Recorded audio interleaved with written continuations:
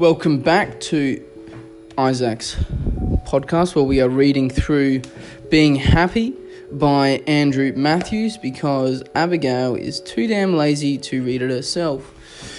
So, without further ado, it's good to see you. If you're new to this podcast, if you're one of the few million just starting in, I'd recommend going to the start. You don't want to start a book halfway through. You want to get right to the beginning so you know what we're talking about.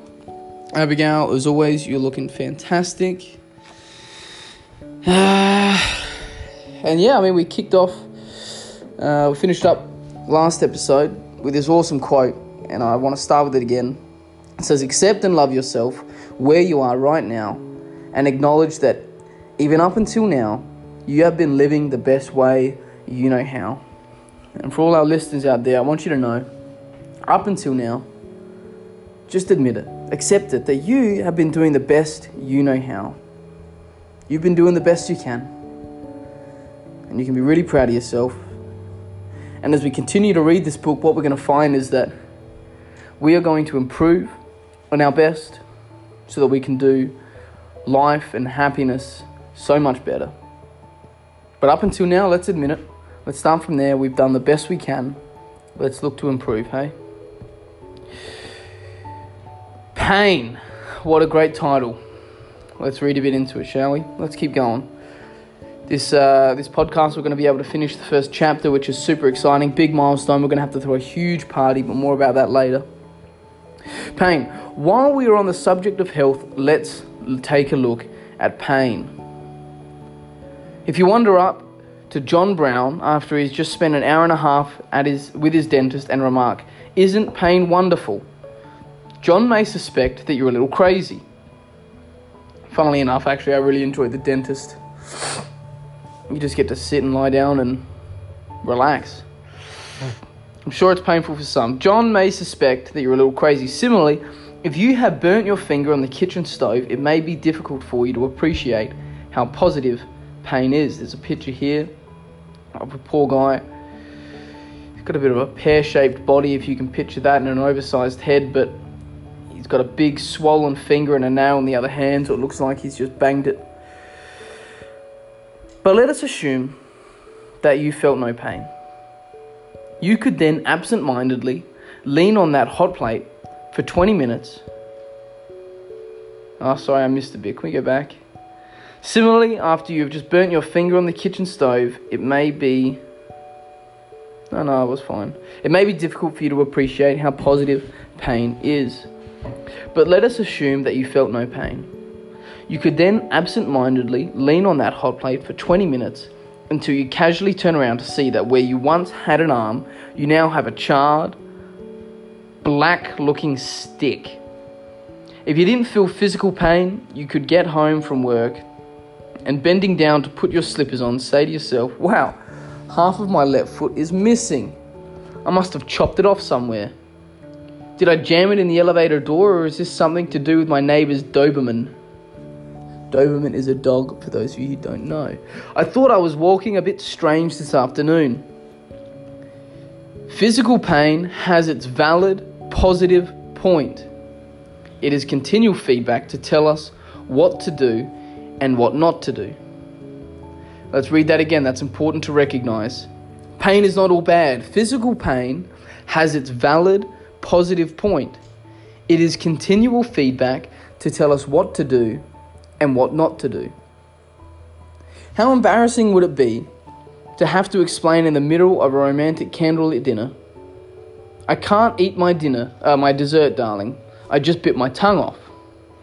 The explanation in sign language, of course. Haha.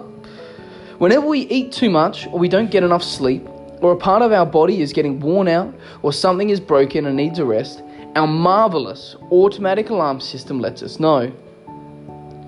Our experience of emotional pain operates along the same lines. If we are hurting emotionally, it is a message that we need to change our approach or to see things differently.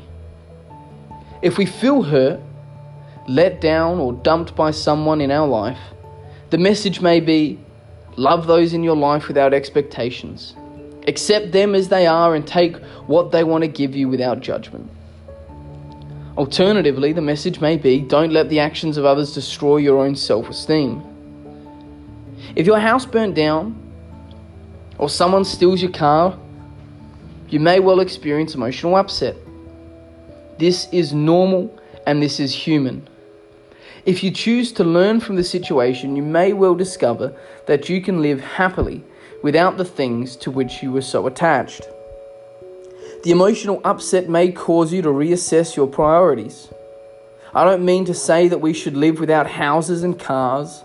I make the point that successful people learn from such experiences and adjust their values so life's hiccups become less painful. Let's read that again. I make the point that successful people, happy people, people enjoying their lives and who are doing well, learn from such experiences and adjust their values so life's hiccups become less painful. Here's a big one. Here's a nutshell, and this one's important. Pain causes us to contemplate, to change direction. It prompts us to look at things differently. With emotional pain, as with physical pain, if we keep doing something stupid, we will keep getting hurt. We might say, well, it shouldn't hurt. I don't want it to hurt. But it's still gonna hurt. Some people manage to hurt over something 24 hours a day, 365 days a year. They never realize it's time to take their hand off the stove. And if you're in pain listening to this, maybe it's physical or emotional or something happened to you, maybe it's time for you to take your hand off the stove. We are very susceptible to the influence of the people around us. You may have known somebody who has gone overseas for a year or so and has returned with an accent. Have you known any charming little 5-year-olds who toddled off to school, innocent and naive, and in no time at all they learnt more swear words than your average trooper? I remember I came home from kindy one day, or at least I don't remember, Mum tells a story, and I was swearing the F-bomb, left, right and centre. Those are the days, am I right? We become part of our immediate environment. None of us are immune to the influences of our world, our friends, our family, our workmates, the TV, the newspaper, the radio, the books and magazines we read or listen to. Thank you, sponsors. There's a picture here of two people trying to talk the ear off some poor guy, and he's stuck in between them with his jaw clenched and his fingers in his ears trying not to listen. Let us not kid ourselves that we are untouched by the things and the people in our life. Our thoughts and our feelings, our goals and our actions are constantly being shaped by those and what we live with. Fred goes off to his new job at the factory. Fred takes his 10-minute coffee break. The other workers take half an hour. Fred says, "What is the matter with you guys?" 2 weeks later, Fred is taking 20-minute breaks. A month later, Fred takes half hour. Fred is saying, if you can't beat him, join him. Why should I work any harder than the next guy? Amen, Fred. 10 years later, Fred is taking the longest coffee break in the factory. He has adopted the attitudes of his co-workers. But part of me, obviously not good, but part of me is like, well, Fred, I look up to you, man.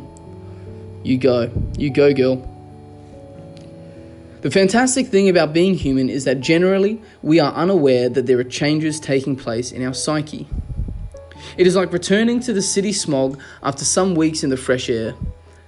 Only then do we realize that we have become accustomed to the nasty smells. Mix with critical people and we learn to criticize. Mix with happy people and we learn about happiness. Mix with messy people and our lives become messy. Mix with enthusiastic people and we become enthusiastic. Mix with Isaac and oh baby, life will never be the same. Adventurous people help us to become adventurous, and prosperous people inspire us to be prosperous. What this means is that we need to decide what we want from life and then choose the people we hang out with accordingly.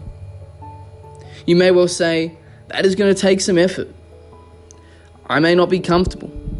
I may offend the people I currently hang out with. Yep, that's true. But this is your life.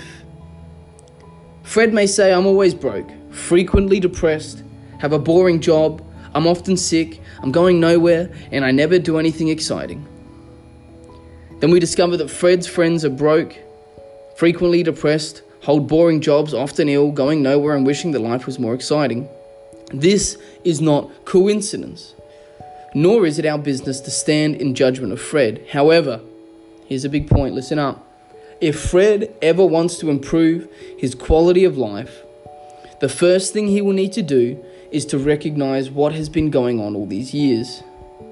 It is no surprise that doctors as a profession suffer a lot of ill health because they spend their lives around sick people.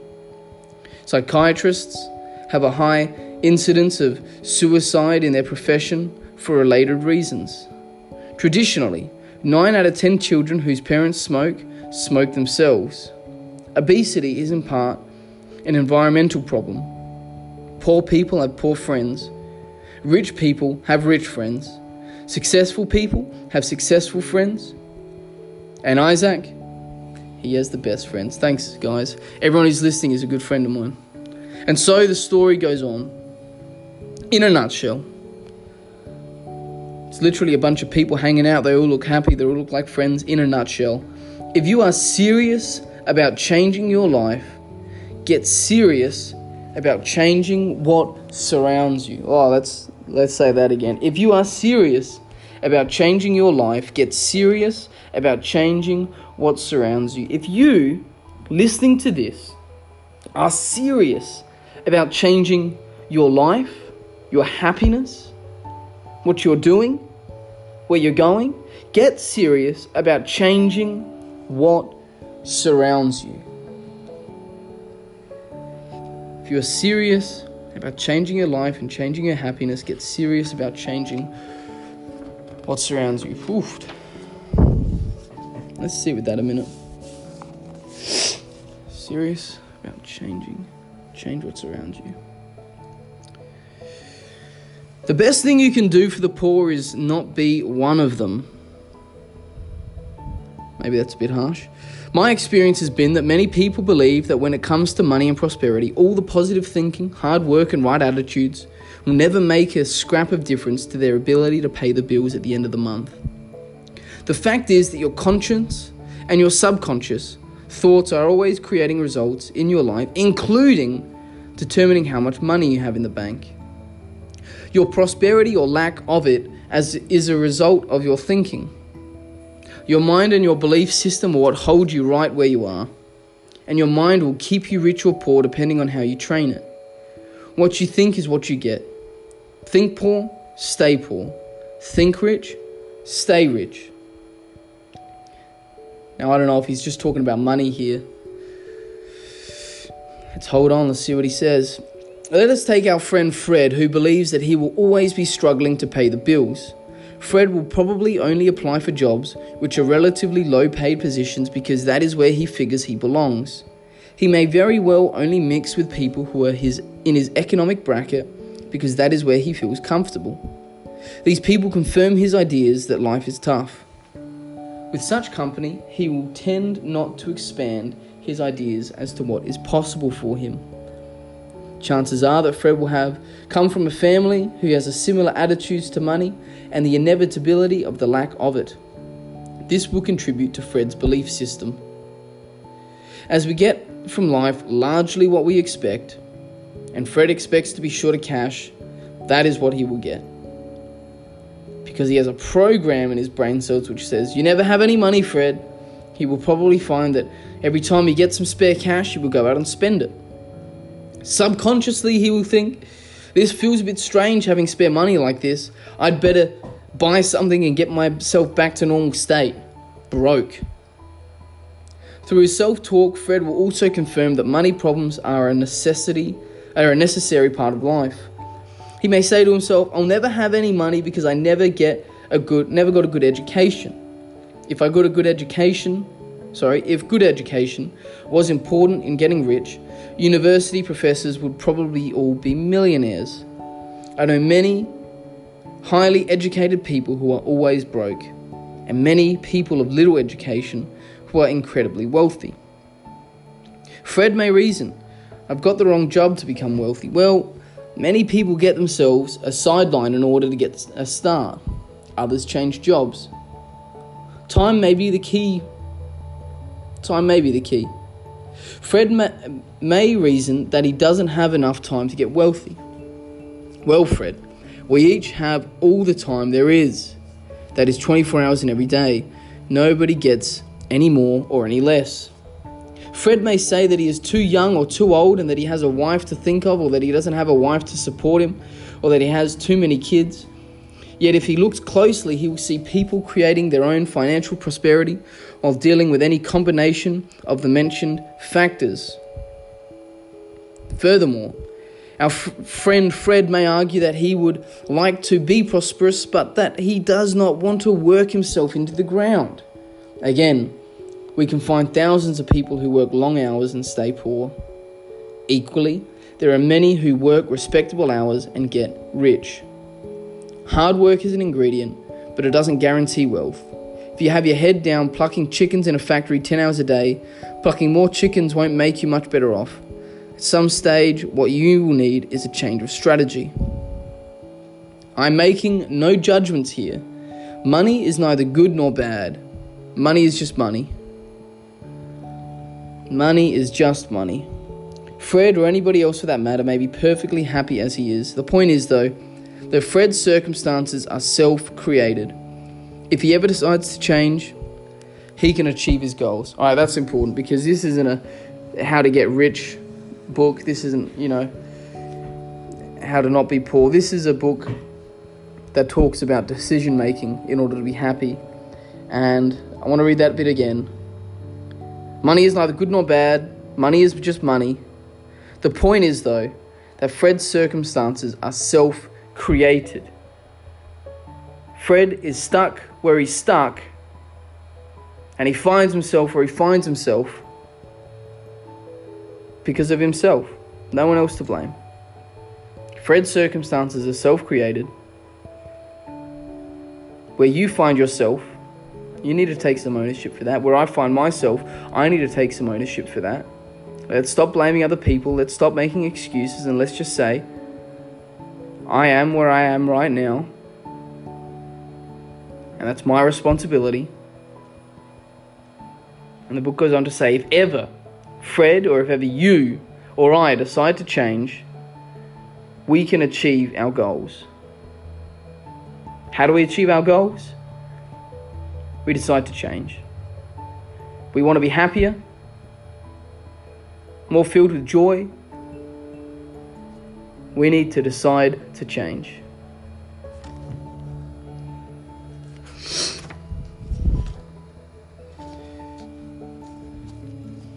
Shortly, we will look at some action which Fred or you could take to get wealthy. Money blocks. Let's look at how and why some people keep themselves from becoming wealthy. Many people are uncomfortable with money for various reasons, and hence they keep themselves poor. This may sound crazy, but it's true. Imagine yourself in the following situations to see how comfortable you are about having money. Situation A. You have just been to the bank and collected $5,000 in cash to buy a second-hand car. On the way home from the bank, you meet a friend and stop for a coffee. While you are paying for the drinks, your friend notices that you have a wallet stuffed full of money. Would you be embarrassed and hastily explain to your friend why you have so much money? Or would you feel perfectly comfortable in carrying the money and explaining nothing? This happens to me all the time. Here's something in bold. In order to make money or save it, you need to be comfortable with it. Situation B, you meet someone at a party who matter-of-factly mentions without boasting that money is set is so easy that he has it coming out of his ears. I would ask him to prove that. Show it out of your ears and I'll believe you. Sounds like a tosser though. How do you feel about the person and the comment? To be wealthy, we need to feel good about other people being prosperous. Yeah, but not when they're twats. I don't care about that. I'm going to skip through these and just read the bits in bold because I can't be bothered. It is important that you feel you deserve help and money, as your ability to receive determines your prosperity. If we are too attached to money, it becomes difficult to make it and difficult to hang on to it. If success is awkward for you to deal with, you will be holding yourself back from success. Prosperity and freedom from want demonstrate that we are balanced as individuals. All right, what can I do? This is the last page before the chapter 2 begins, which is one of my favorite chapters. So let's hit a home run here. Here is a brief list of some things you can do to improve your financial situation. Who would have thought we'd be getting all of this out of a book of being happy? 1. Decide to be prosperous and commit yourself to putting in the necessary effort. 2. Save first and spend what is left. 3. Observe wealthy people. 4. Ask for some help. 5. Constantly reaffirm to yourself that you deserve to be prosperous. That's important. You do deserve this. You deserve to be well off. You deserve all manner of things. Spoil yourself occasionally. Make plans and set goals, very important. Continually stretch your belief system as to what is possible for you to achieve. Always carry some money. Why? For 3 reasons, he says. Let's read them. Firstly, you will feel more prosperous. Secondly, you will get used to having money. And thirdly, you will learn to trust yourself with money. Interesting. Some people say, I can't carry any money or I'll spend it. Well, how can they ever hope to have any money while they don't trust themselves with it? 10. Don't blame your parents, the weather, the economy, the government, your job, your education, or your mother-in-law for how you are doing. We need to be taking responsibility. Attack every challenge with enthusiasm and commitment. And lastly, recognize that poverty is a mental disease. I don't know if I agree with that. Like many diseases, it is curable for those who believe it can be cured. As with illness, it takes effort, initiative, and courage to beat it. And if you give up, you're in trouble. Okay, I sort of agree with that, but let's be honest, there is so much poverty in the world that can be solved. But there are greedy people who do not wish to help out with that. Anyways, it is exciting to recognize that nearly all happy and prosperous people have beaten the disease at some time in their life. You can too. Okay. Well, that took a weird turn towards the end. I apologize for that. Money doesn't buy happiness, as he said, but one thing we do need to do is that if ever we want to change our circumstances, if ever we want to reach our goals, of happiness, of a different life, of more joy, more prosperity, at some point we have to decide to change ourselves. Now before that, if we recap, probably my number one takeaway, there was 2, wasn't there? Was that pain causes us to contemplate and to change direction. And I want to ask you, as we finish up, what in your life is causing pain?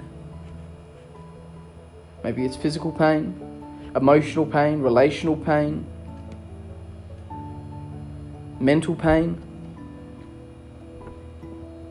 And what direction, when we listen to it, is it causing us to go in? Because we can't keep our hand on the stove. It's time to take it off. Where are we going? Maybe for you that means continuing this Being Happy series to continue to learn how we can be happy in a ever-changing world. Maybe it means for you having some serious conversations. Maybe for you it means being honest with yourself. Maybe for you it means sitting down and writing out a plan of how you are going to deal with this pain. Never be afraid to reach out and ask for help. Because if you are listening to this, I guarantee you, there are people in your life who care very much about you, and talking about it is mental health 101. It's the first thing we need to do when we're going through a tough time is talk about it. There is always people ready to listen. My next takeaway was, if you're serious about change, get serious about changing what surrounds you. Ain't that the truth? Maybe that means a change of job. Maybe that means a change of mindset. Maybe that means a change of friends. You deserve nothing but the best. Abigail, I'm not going to boast, but you have the best. Let's be real here. But hey, chapter 2 is coming up. I'm excited. This one really impacted me, and it's got a few really awesome pictures that, you can't see them, which is a shame, but I'll explain them to you. I'll try to do it justice. Next episode will be a hoot. Thanks for staying tuned. Remember, like, comment, subscribe, donate money to my cause. I want to get rich off this. Thanks, Mum. Love you.